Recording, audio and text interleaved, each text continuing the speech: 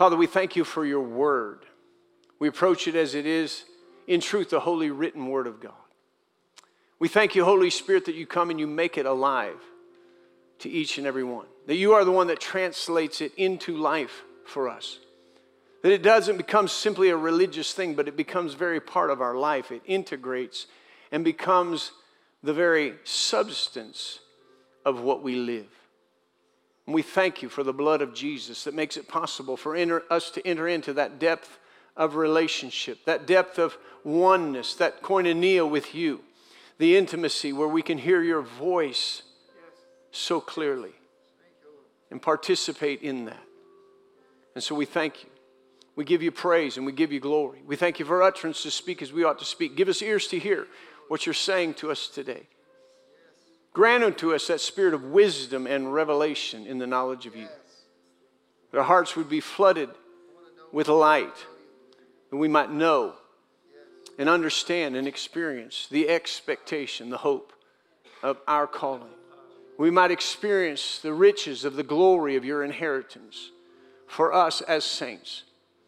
And we might experience the exceeding greatness of your power that you release towards us who believe. That same power that raised Christ from the dead, the same authoritative power that seated him at your own right hand, far above all the principalities, power, might, and dominion in every name that is named. That Jesus, you are our head, our authority. We are your church. So we thank you for the power, for the authority, for the wisdom, the revelation, the understanding, the provision that you give us. Speak to us today, teach us, lead us, and guide us. We thank you. We give you glory and honor and praise and thanksgiving for everything that will be accomplished by your word and by your spirit in Jesus' name. Amen. Amen. Good morning once again, church. How are you doing? Praise the Lord. It's great to see you. Why don't you look at somebody next to you, say, the life of God dwells in me, and the life of God dwells in you. Therefore, you have victory in every situation, under every circumstance, and in every place. And your victory releases a fragrance of the knowledge of God everywhere you go. Praise the Lord. You can be seated. Thank God for the victory that we have through our Lord Jesus Christ. Said, thank God for the victory that we have through our Lord Jesus Christ. Man, he's given you the victory. There's no reason to be defeated, no reason to be beat down, no reason to be depressed, no reason to be oppressed. I know we can think of many reasons, but that's where we get our mind off of him instead of on him. But when our mind is stayed on him, there's peace, there's righteousness, there's joy in the Holy Ghost. For the kingdom of God is not eating and drinking, but it's righteousness, peace, and joy in the Holy Ghost. Thank you for your enthusiasm. Praise the Lord. It's righteousness, peace, and joy in the Holy Ghost. How many of you belong to the kingdom of God? Amen. So there's righteousness, peace, and joy in the Holy Ghost. Open your Bibles with me to Romans chapter 12. Romans chapter 12. Starting in verse 1, Paul says, I beseech you therefore, brethren, by the mercies of God, that you present your bodies a living sacrifice, holy and acceptable to God, which is your reasonable service. Some translations say your reasonable service of worship. To present your body a living sacrifice, holy and acceptable to God. He says, and do not be conformed to this world, but be transformed by the renewing of your mind, that you may prove what is that good and acceptable and perfect will of God. And so, in the upcoming weeks, we've been talking about, we entitled this series, I Was Thinking. We're segueing into that, this small series of messages and some like it that we've talked about certain mindsets. And so when we talked about I was thinking, really, you can be thinking a number of different things throughout. You can sit here and listen to a message and go away from the message and filter it through a wrong mindset. And the very Word of God can end up being filtered through a mindset. You can hear a healing message, but if your mindset is really, I'm sick and I'm really in trouble, and really God's doing something maybe to punish me because I've done something wrong, and so I've been spending all my time. And you can hear what Jesus has done for you and all that, and get excited about it, and then go from there. And by the time, you're about midweek, you're thinking, well, maybe that doesn't work. But it's not that it doesn't work. It's a matter that it filters through a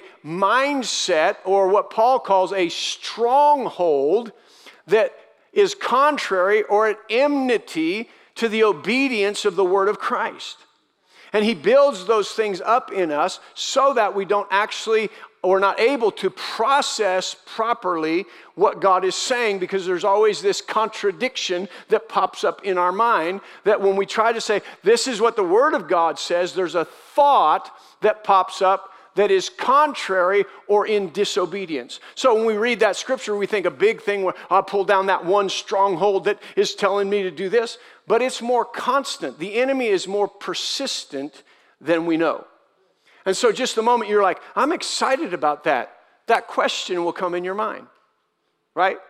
He goes clear back to the garden. What did God say? Oh, God didn't say that. You won't really die. And he starts a motion contrary or in disobedience to God. They meditated on that. They thought about it until that thought of disobedience created disobedience contrary to God. So he's never changed his strategy. So there's very important aspects of our life that really I believe God wants to expound upon and expand upon. And so we're going to take a couple of weeks and we're going to talk about the mindset of marriage. That went over big. I mean, you're here, people are married. I'm already married, that's fine. And every time you talk about marriage, my marriage gets challenged. And so, some people are like, let's do it. And single people are like, oh, okay, well, what am I going to do the next 3 weeks? Well, I encourage you to come. Because divorce isn't at 50 to 60%, even in the church, because we enter it with a proper mindset. So young people, you might not be married, but if you understand some of these things, you might enter into marriage with a better mindset. Those of us who are married, I believe God will help us with some things.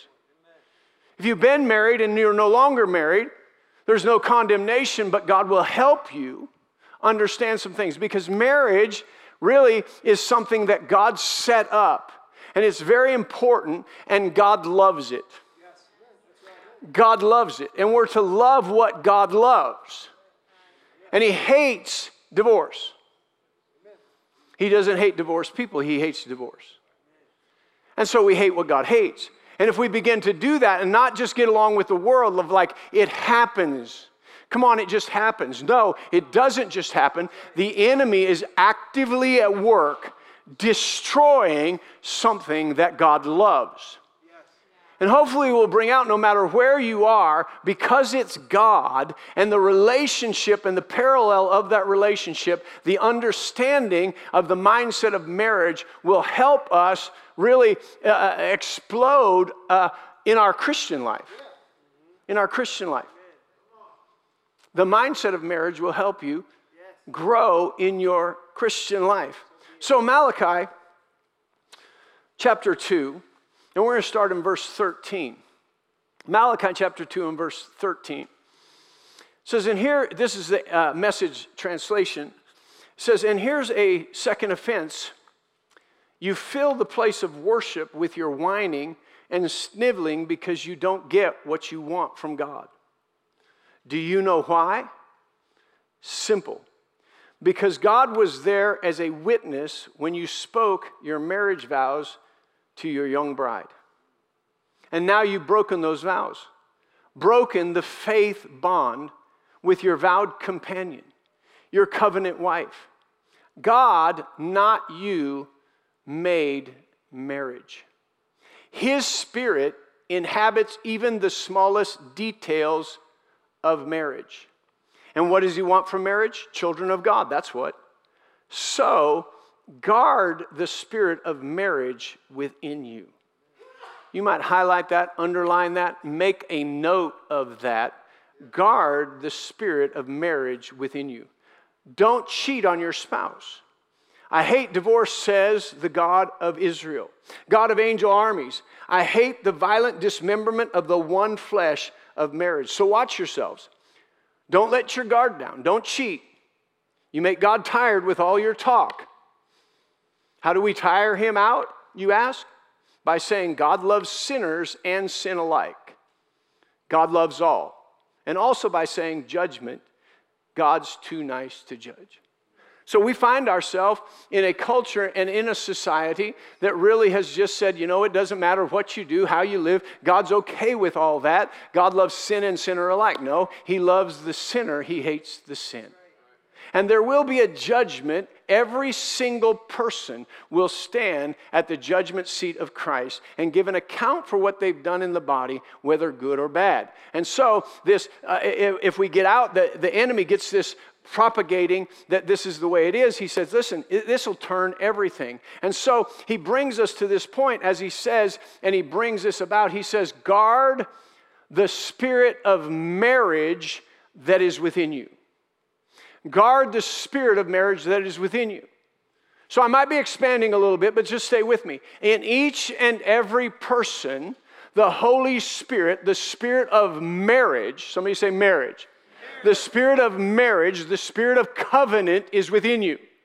For every believer, there's a covenant marriage between you and him. There's a spirit of marriage that understanding the spirit of marriage, the plan of marriage, connects you more deeply with God. When you get connected more deeply with him in that relationship, it affects everything around you. But he says, I'm going to bring this parallel. I'm going to talk to you about this covenant relationship that I've designed between a man and a woman, that they might operate in it, that they might have a greater understanding of me. And not only will they, the two of them, have a greater understanding of me, but their offspring, their children will have a greater understanding of me, and the culture that they live in will begin to understand me greater because they understand from the spirit of marriage a covenant with me, which expands the covenant with their spouse, their children, and into the culture that they live in.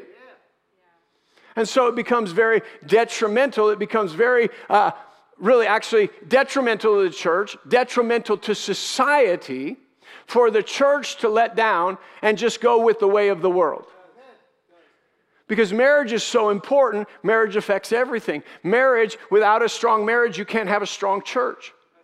Without strong families, you can't have a strong community. Marriage affects every part of life and every part of society. And so in 1942, a Harvard sociologist, not a Harvard preacher, a Harvard sociologist, studying the downfall of great cultures. The downfall of great cultures found this to be true about the downfall of great cultures. And if we aren't very careful, we'll find the downfall of our great culture that we live in.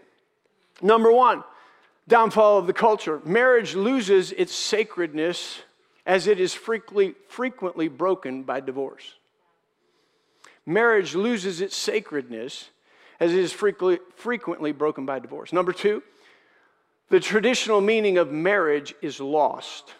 So this is not new to our society. We think we're very progressive, but we're regressive.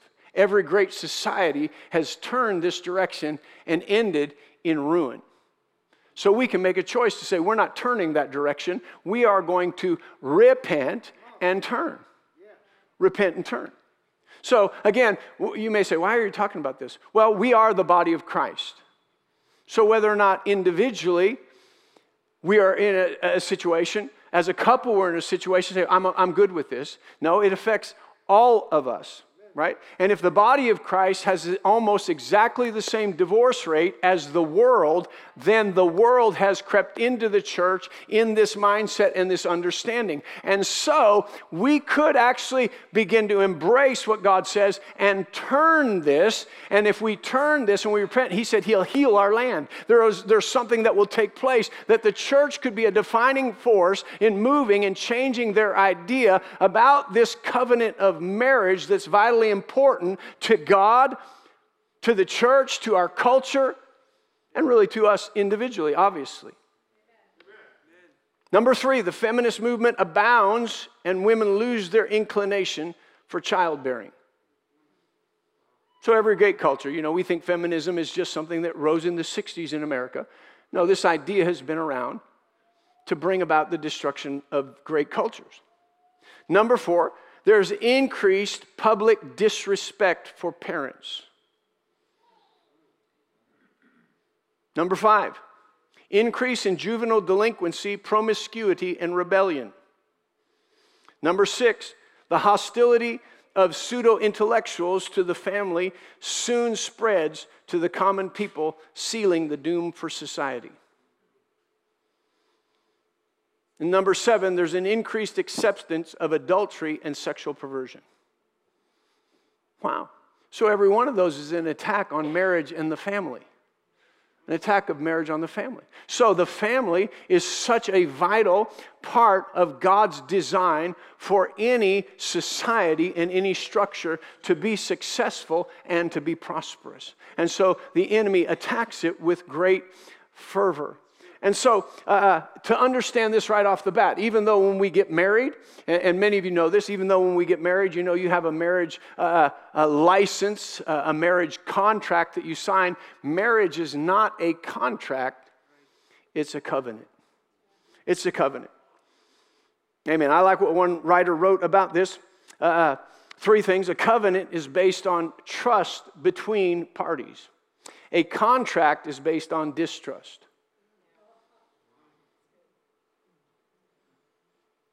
A covenant is based on unlimited responsibility. A contract on limited liability. A covenant cannot be broken if new circumstances occur. A contract can be voided by mutual consent. Wow. So if we take the line, I just entered into a contract with my spouse, there's lots of things that we look at. Like, this is limited liability. I'm coming in looking at liability. This can be broken at any point, right? And so covenant says, I'm in this. It's a lifelong thing. Just as God made a covenant with us. And that covenant is on shared and unlimited responsibility. So we see all kinds of breakdowns as we talk about this. This will filter through your mindset if you're not careful about, well, what if? Well, what about? Well, if this happens. And so you'll see right away that these good principles, they're established in the Word of God, they're brought forth, that based on your experience, based on cultural norms, if you filter it through that, you'll lose what God's saying. But if you'll allow the Spirit of God as we go through this to enlighten our hearts, it'll strengthen your marriage, it'll strengthen the church, it'll begin to strengthen our culture and be an outreach in that. Because you see, marriage is not for you anyway. My marriage to Tasha wasn't for me, and it wasn't for her. Although when we got married, I thought it was mostly for her. I came in like a knight in shining armor. I swept her off her feet, threw her on the horse. We went to the castle, and soon she's like, man, where's your horse? There's just things that change. So you think I'm in this. But really, marriage is for God. Marriage is for God. God created it. He loved it. And really, we get to this point. I love what one minister said. He said, your sexuality isn't for you. It's for God. Why? Because the one thing that God gets out of this creation is a family. That's what he was looking for from the beginning, a family. And how that family comes about being. And so we're like, this is all mine, and we don't understand. Again, we get out of covenant thinking. Our mindset isn't covenant when we think about marriage. And if it's not covenant when we think about marriage, when we think about God, it's all about us, it starts to break down right away because covenant is always about the other person. We enter into covenant bringing all that we have and all that we are into that covenant. And a covenant is about strength. It's about bringing your strength. They bring their strength. So my strength overcomes her weakness. Her strengths overcome my weakness. And when we begin to see how that fits together, God has a great plan of great power to be resurged or to surge into the earth, into culture. But when we don't understand that, there's a breakdown and it's a power struggle instead of a power union. And the breakdown of society happens with the breakdown of the family because we don't have a mindset of how these fit together. Are y'all with me? Praise the Lord. So Miles Monroe said this years ago. He said, the purpose of a thing is found in the mind of the creator of the thing. The purpose of a thing is found in the mind of the creator of the thing. He subsequent to that said that where purpose is not known, abuse is inevitable. Where purpose is not known, abuse is inevitable. And so we have much marital abuse. Not just physical abuse, just abuse of the marriage covenant. But simply, we're not casting blame. God's going to help us, right? It's simply because of a lack of understanding, a lack of knowledge, or a wrong mindset about marriage. How easy can it get just in culture, the mindset of marriage? I'm going to marry the prom queen, and the prom queen, if I marry the prom queen, that's really going to speak something about me, about how handsome I am, about how popular I am, and so I got to just marry the right person that makes me look good. And all of a sudden you enter into a covenant with that mindset, and you start to wonder, why does this break down? Or our young people today are entering into marriage with a mindset that you get to go to Bora Bora and you fly in helicopters and you lay on the beach and you make love on the beach, and how romantic, until you got sand everywhere that just makes you irritated. And it's all just a false idea of how things happen. It's like, let's roll around on the sand. Let's just do that. We saw it on TV. And then somebody's like, ew. And then you think, well, then we must not have a good marriage. Marriage is more real than that. But the world is propagating this mindset. And man, if it's not fun, and if it's just we're not always romantic and frolicking, maybe this isn't the right person. Come on, it's much deeper than that. But what's going on? The world is trying to give a picture and a mindset so that when we enter into that, and it's not just that. It's a little bit of work. It's about giving instead of receiving. It's about taking thought and care for the other person instead of always being cared for in your mind. Now all of a sudden it starts to open up into what God planned, and these other things start to take shape, but they start to take shape in such a solid way that, listen, when I care for you and draw in and tap into and fit together in that power union, then the things that I've cared for start to generate a power that something comes back to me, a care comes back to me that is undeniable, and it's accurate. It's not based on my selfishness, it's based on actually what I need from the person that I'm married to, because I've tapped into the power. I've fit together with the power. All right, I better get moving. Wow. All right, where am I at? Does anybody know where I'm at? Praise the Lord. So we're talking about the purpose. This message, you could say, is the purpose for marriage. What is the purpose for marriage? And so number one, the purpose for marriage is to replicate the image of God in the earth. To replicate the image of God in the earth. Genesis chapter 1, starting in verse 26, says this, "Then God said, let us," somebody say us, "let us make man in our image according to our likeness. Let them have dominion over the fish of the sea, over the birds of the air, over the cattle, and over all the earth, and over every creeping thing that creeps on the earth. So God created man in his own image. In the image of God, he created him. Male and female, he created them. Then God blessed them and said to them, be fruitful, multiply, fill the earth, subdue it, have dominion over the fish of the sea, the birds of the air, and over every living thing that moves on the earth." So God said, the whole idea of this is to make man in our image. So Genesis chapter 1, God's giving a whole overview of creation. He's getting to this place where he's looking at creation. He's giving us that big overview. And so we see this, that he wants to replicate himself in the earth. Number two, he wants to complete man and woman so that they experience companionship and eliminate aloneness. So you can write that word down just to think about it for a moment.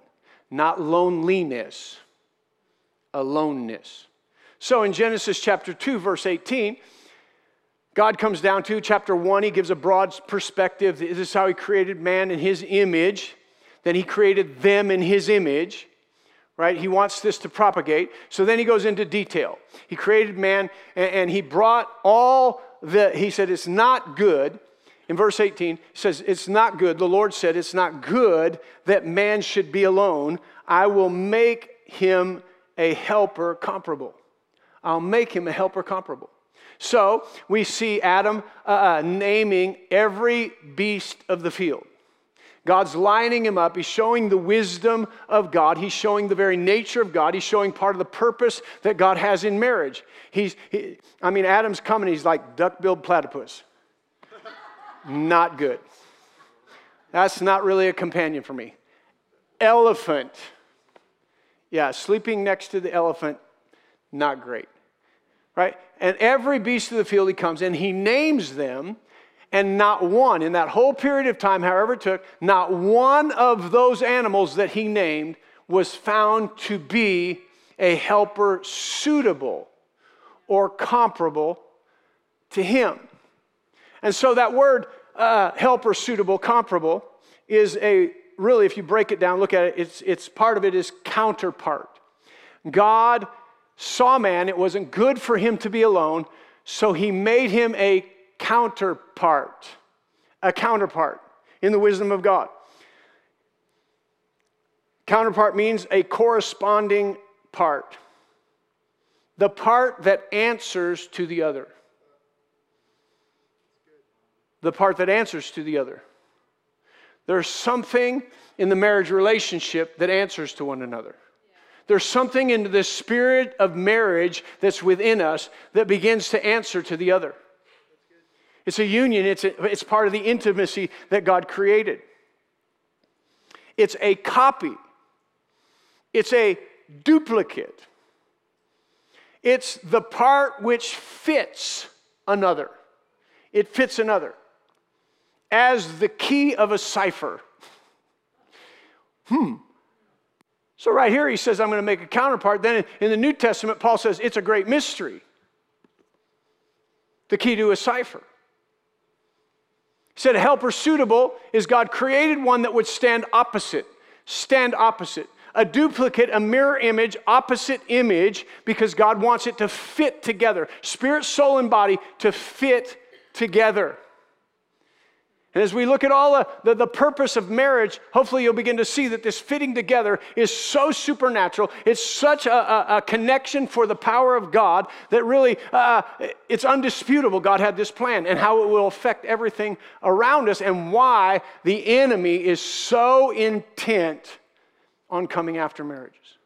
Now listen, when I say that, you can go, oh, my marriage is under such attack. When we understand the mindset of marriage, the purpose of marriage, we draw on the authority from heaven and stop him.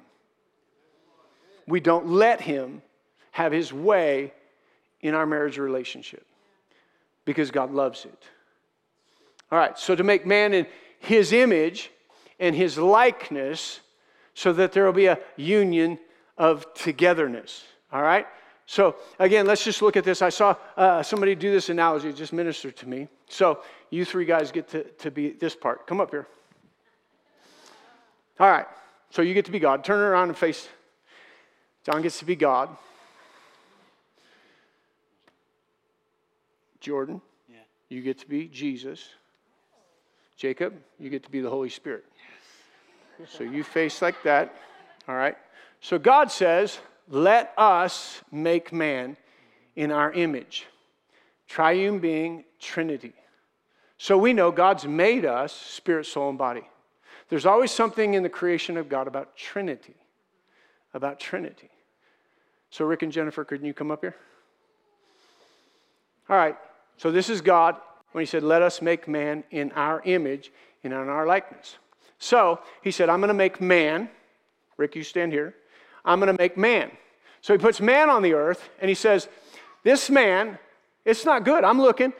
It's not good that he's alone, because he alone isn't this image.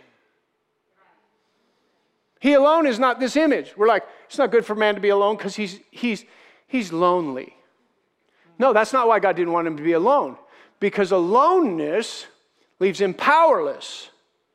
Not lonely. Powerless. This image created the heavens and the earth.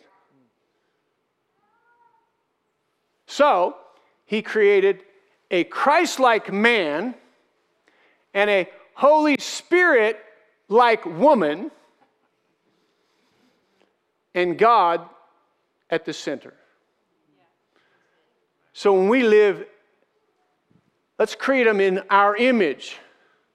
Father at the head, Jesus, the Holy Spirit stands opposite. When the Holy Spirit came and fit with Jesus' humanity, he did miracles. He fit with his humanity. God overseeing, the Holy Spirit fitting. The Holy Spirit, Jesus didn't do anything the Father didn't say do. And everything he said, the Holy Spirit acted upon. He was an answer to, that when Jesus said, be healed, the Holy Spirit moved in as the helper to the Word. And so he made a Christ-like man, a Holy Spirit-like woman. I'll make a helper, comparable, opposite. Wow. Not in opposition, opposite. They fit together. Thanks, you can be seated. So the number one purpose of marriage is the image of God in the earth. They fit together in that opposition. So the number two is that man and woman experience companionship and move away from aloneness. So the way that they're created, opposite one another, opposite. If you're not careful, it looks like opposition. But God created us opposite. So, in every way, spirit, soul, and body, God created woman comparable to man to fit. So we can understand this a little bit best with the simple idea of electricity. When you just go to get coffee in the morning, if your coffee pot is unplugged, you have no power to make coffee. But if you take your coffee pot and try to plug it into the positive end of your coffee pot and try to plug it into another positive end to a cord, you get no power. Come on, the mindset of the world has said you can take a man with a man and have marriage. You can't take two positives and generate power. A woman with a woman. Now listen, people's minds are going to crude. I'm not being crude. There is the physical aspect, but there is mental, emotional, and spiritual connection when we understand how God created us in the same way, that there's physical propagation because we stand opposite and we fit together physically in a union that creates multiplication. So mentally and emotionally, we are opposite, but if we will take time, that fits together to generate more beneficial, intellectually more, spiritually more, with God being at the head of it. So listen, you can't have two negatives. You can't have a woman and a woman propagate. Why? Because there's no connection of the power that it takes to reproduce. So God made a woman to stand opposite in all of her ways. Man, not opposing, but opposite, that there's a way that they fit together.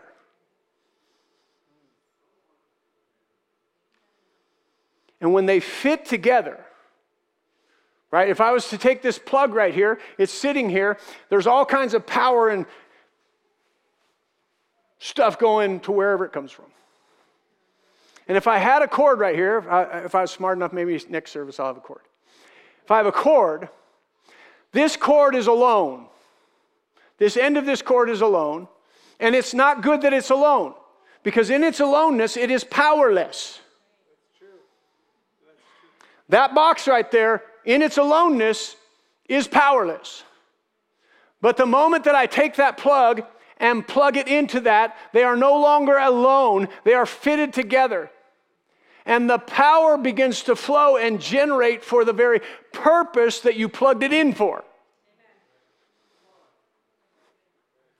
So marriage is this divine union between a man and a woman. And we look at it and just go, you know what, it just doesn't really matter. And a man can be with a man and a woman with a woman, and it doesn't matter. We should be able to do whatever we... No, that's all the mindset of the devil to break it down. And we've already seen when you break it down, you break down a whole society. Why? Because it becomes powerless. If the enemy breaks down the family, it's all to gain power over a culture. But if the family rises up and is connected, there's power, and the culture cannot dominate the family of God.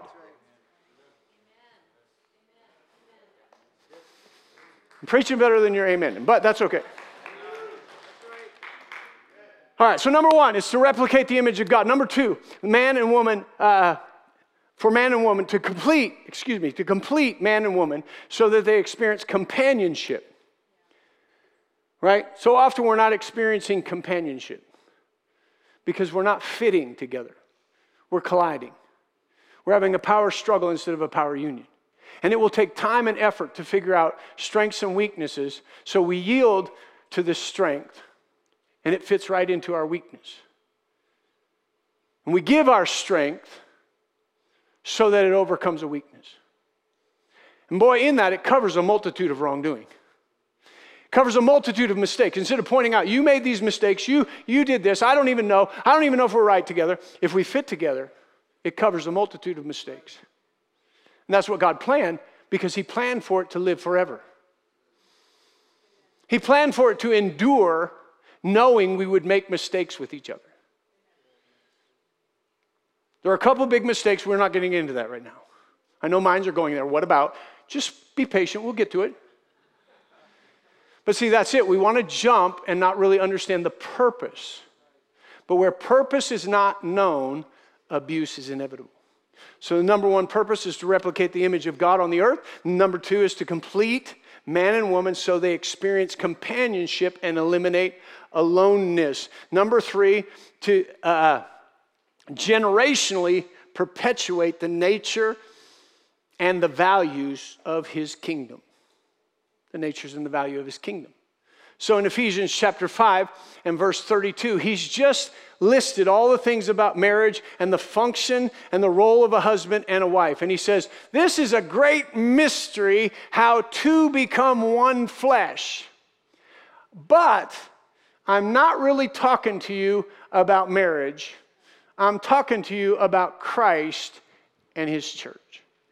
That's why I feel very confident that if you'll open up your ears to hear, you will develop, even in this, even if you're not married, you'll start to develop a depth of relationship with God, because marriage is that expression. Marriage is that understanding that when you take that same mindset of marriage and connect it through the Holy Spirit with the blood of Jesus, and God is the oversight, now all of a sudden you're going to experience the spirit of marriage with him.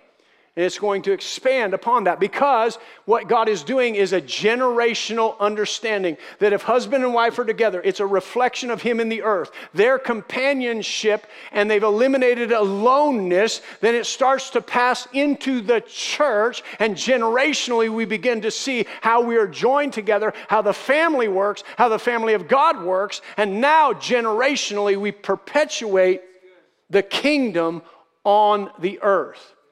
We think the kingdom is simply about signs, wonders, and miracles, but if the home is broken down, the first place for miracles to take place is in the home. When your child wakes up in the morning sick and crying, when we have that union together, that power together, we walk into the room, and the first place we lay hands on the sick and believe they'll recover and see a miracle is with our children. But when the home's broken, we're like, we need to get them to somebody. But we want to jump down the road a little ways, say it should be happening in the church because it's not happening in my home. Well, thank God. It can still happen in the church. I mean, God's so good, he moves between where our mistakes are because of that covenant. But the kingdom and how he set it up is through marriage and the family.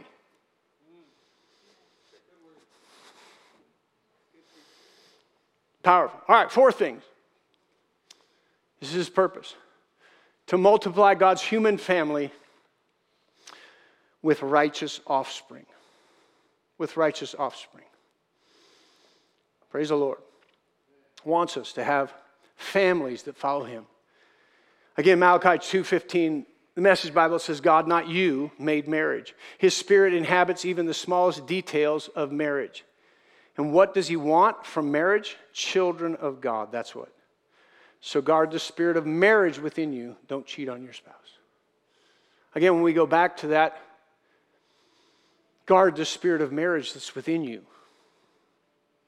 So don't cheat on your spouse. We get into the New Testament, this covenant, this intimate personal relationship with God. And over and over and over again, he relates this relationship. And when we follow after the world, he says, you adulterers and adulteresses.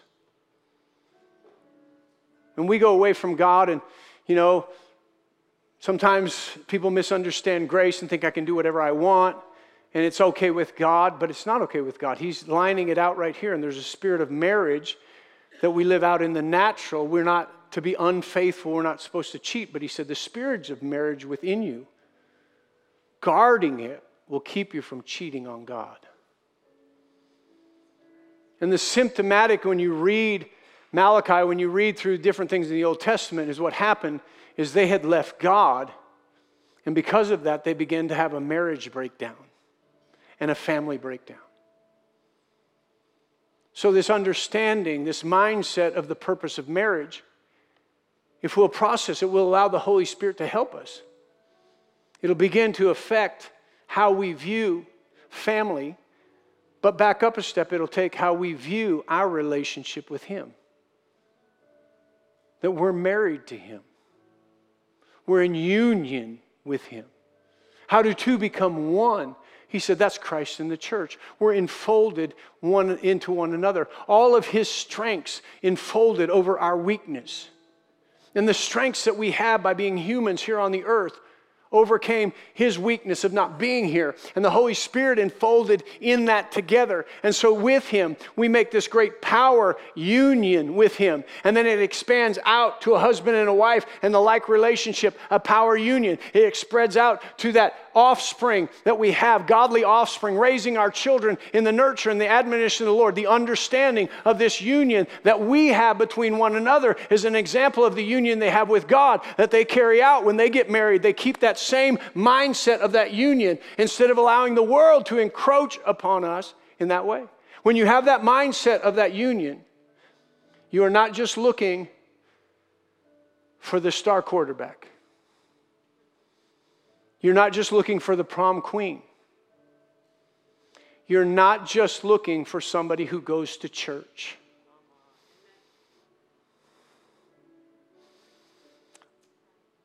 You're not just looking for somebody that you think will make up for your loneliness. You're looking for somebody who God has prepared.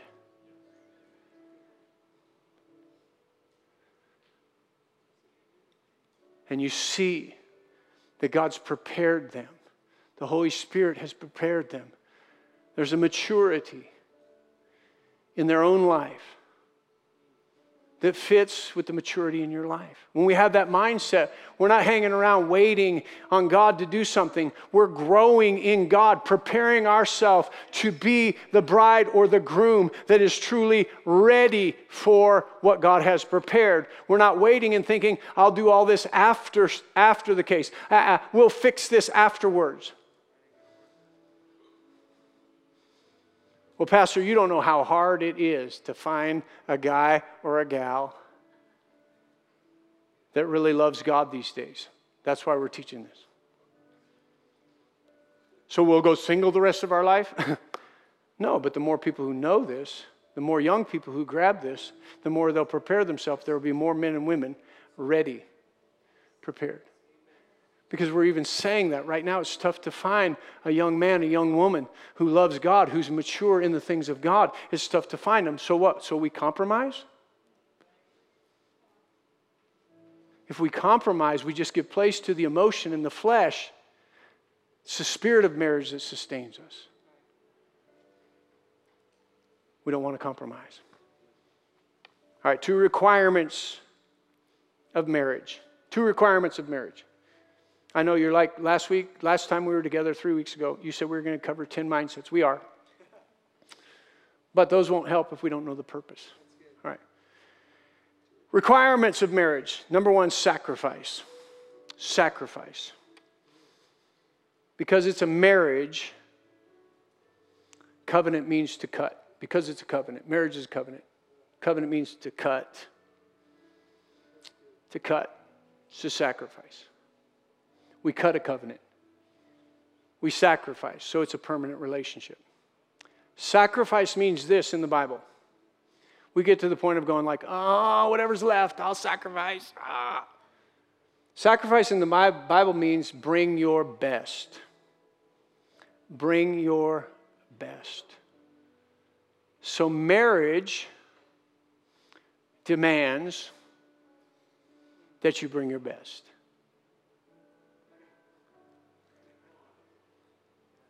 So I've done this. I'll just use me because might as well. Sometimes I come to work, have a number of meetings, do different counseling, do a bunch of stuff. And I come home and I'm like, don't talk to me. I've had a bad day. Everybody else, starting in the morning, got my best. So I come home and say, nothing's left. Except for, because of the grace of God, there's something left.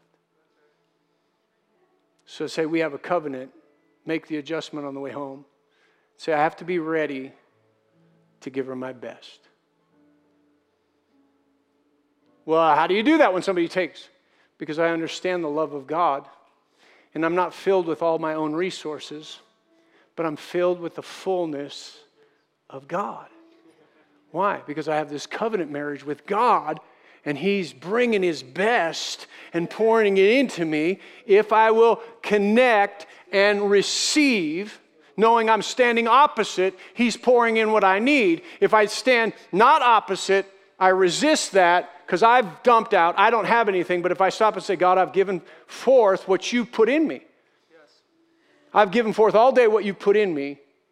And if I stop right there and say, I don't have it for my wife, I lie because I've given out of the resource He's put in me, the gift that's on the inside of me as a pastor, and to say, well, you've emptied the pastoral resource for the day.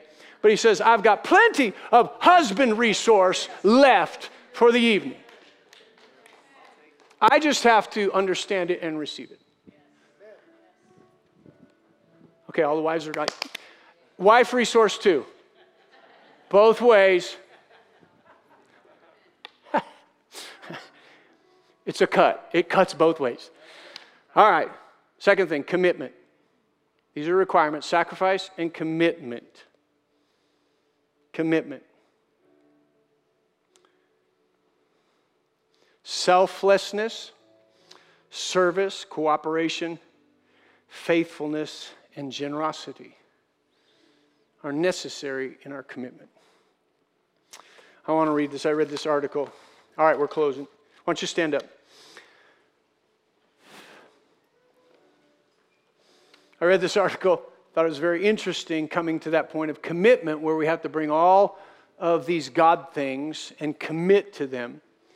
It says there are a few life situations that test true Christianity more than the intimacy of the marriage relationship. Due to the close nature of the marriage relationship, sins of selfishness, pride, laziness, and impatience are readily exposed on a daily basis. The Apostle Paul vividly describes our natural tendencies in 2 Timothy 3, 1 through 13, when he describes us as selfish, arrogant, and unloving. These tendencies are superimposed on the marriage relationship, thus testing Christian character in the areas of sacrificial love, respect, submission, forgiveness, and perseverance. Living together in unity with your spouse requires the wisdom to embrace biblical means of resolving conflict and demonstrating Christian love. So God has a purpose for this marriage union. And the devil will come against it. And in that, he'll expose every attribute of your flesh. But in that exposing of it, I believe that the enemy hurts himself, where a true believer will have the mindset of marriage. Because when he exposes that selfishness, that impatience, that unloving, and says, see, you can't make it in marriage, you say, the unfortunate part of this, devil, is I'm not living from that old resource that you're trying to expose. As I have a union with her, I have a union with him. And the union with him means I plug in and the power flows. So that power flowing into me, that life, that love, that patience now plugs in to this relationship. Power union. The purpose of marriage. Father, we thank you. We praise you. We magnify you this morning for your goodness and your mercy. We thank you for your word to us. Holy Spirit, we ask you to help us to comprehend with all the saints your love and the facets of your love that really wrap around this spirit of the marriage covenant that is within each one of us. That each and every one of us, whether we are presently in a covenant bond of marriage or not, would begin to grasp this mindset and this purpose. And it would affect our relationship with you and our relationship with others. It would affect our future relationships. It would begin to change the way we live our life, the way we look at the culture that we live in. And now we begin to be transformed in the midst of our culture rather than being squeezed into it. But we don't buy in and allow the downturn of our culture with the very attack on marriage, but we put a stake in the ground and we take a stand for what you love. You love the family. You hate the breaking apart of it. So we determine in the Spirit to love what you love, to hate what you hate. Holy Spirit, move on every heart and every life. Teach us, lead us, guide us. For every person that doesn't know you today, they don't know this union with you, the depth of this union with you. Bring a revelation to their understanding that they can have that marriage relationship with you, that union, that covenant with you through the blood of Jesus Christ. With every head bowed and every eye closed, if you are here this morning, you've never made Jesus Christ the Lord of your life. We've been talking about this power union, how it fits together. It really begins, the spirit of that marriage, that spirit of that union comes through making Jesus Christ the Lord of your life, becoming one in union with Him. If you're here this morning, you haven't made Jesus Christ the Lord of your life. You say, I want that union. It'll help your marriage. It'll help your relationship with your kids. It'll help how you view and see the culture that we live around because you have a union with Him in love. If you're here this morning, you don't know Jesus Christ as your Lord and Savior, raise your hand. I'd love to pray with you this morning.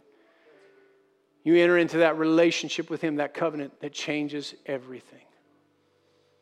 Anybody at all? Just want to take this moment. Praise the Lord. If you're watching online, you've never made Jesus Christ the Lord of your life. I'd like to pray with you this morning, wherever you are. I can't see you. We'll pray this prayer together. If you pray this prayer, you'll enter into that relationship, oneness with Him, that union. That spirit of marriage will be stirred up on the inside of you for that union with Jesus Christ. Why don't we all pray this together? You can pray this with us. Father God, I come to you this morning, ready to lay down my way of doing life. I realize that you sent Jesus to die for my sin. You raised Him from the dead so that I could be forgiven and made righteous. So this morning, I ask you, Jesus, to come into my heart to be my Lord, to be the master of my life. Forgive my sin, wash me clean, and make me righteous. Thank you for saving my life and bringing me into a right relationship with you. In Jesus' name, amen. If you prayed that prayer for the first time, if you'd go onto our website, go onto the button, share your story. Let us know you prayed that prayer. We want to get you some material that will help you walk forward in this great covenant relationship with the Lord Jesus Christ. Amen. Say this, we go, what God did in Christ Jesus far exceeds any damage done to me by Adam's fall. You can be dismissed. Make it a great day.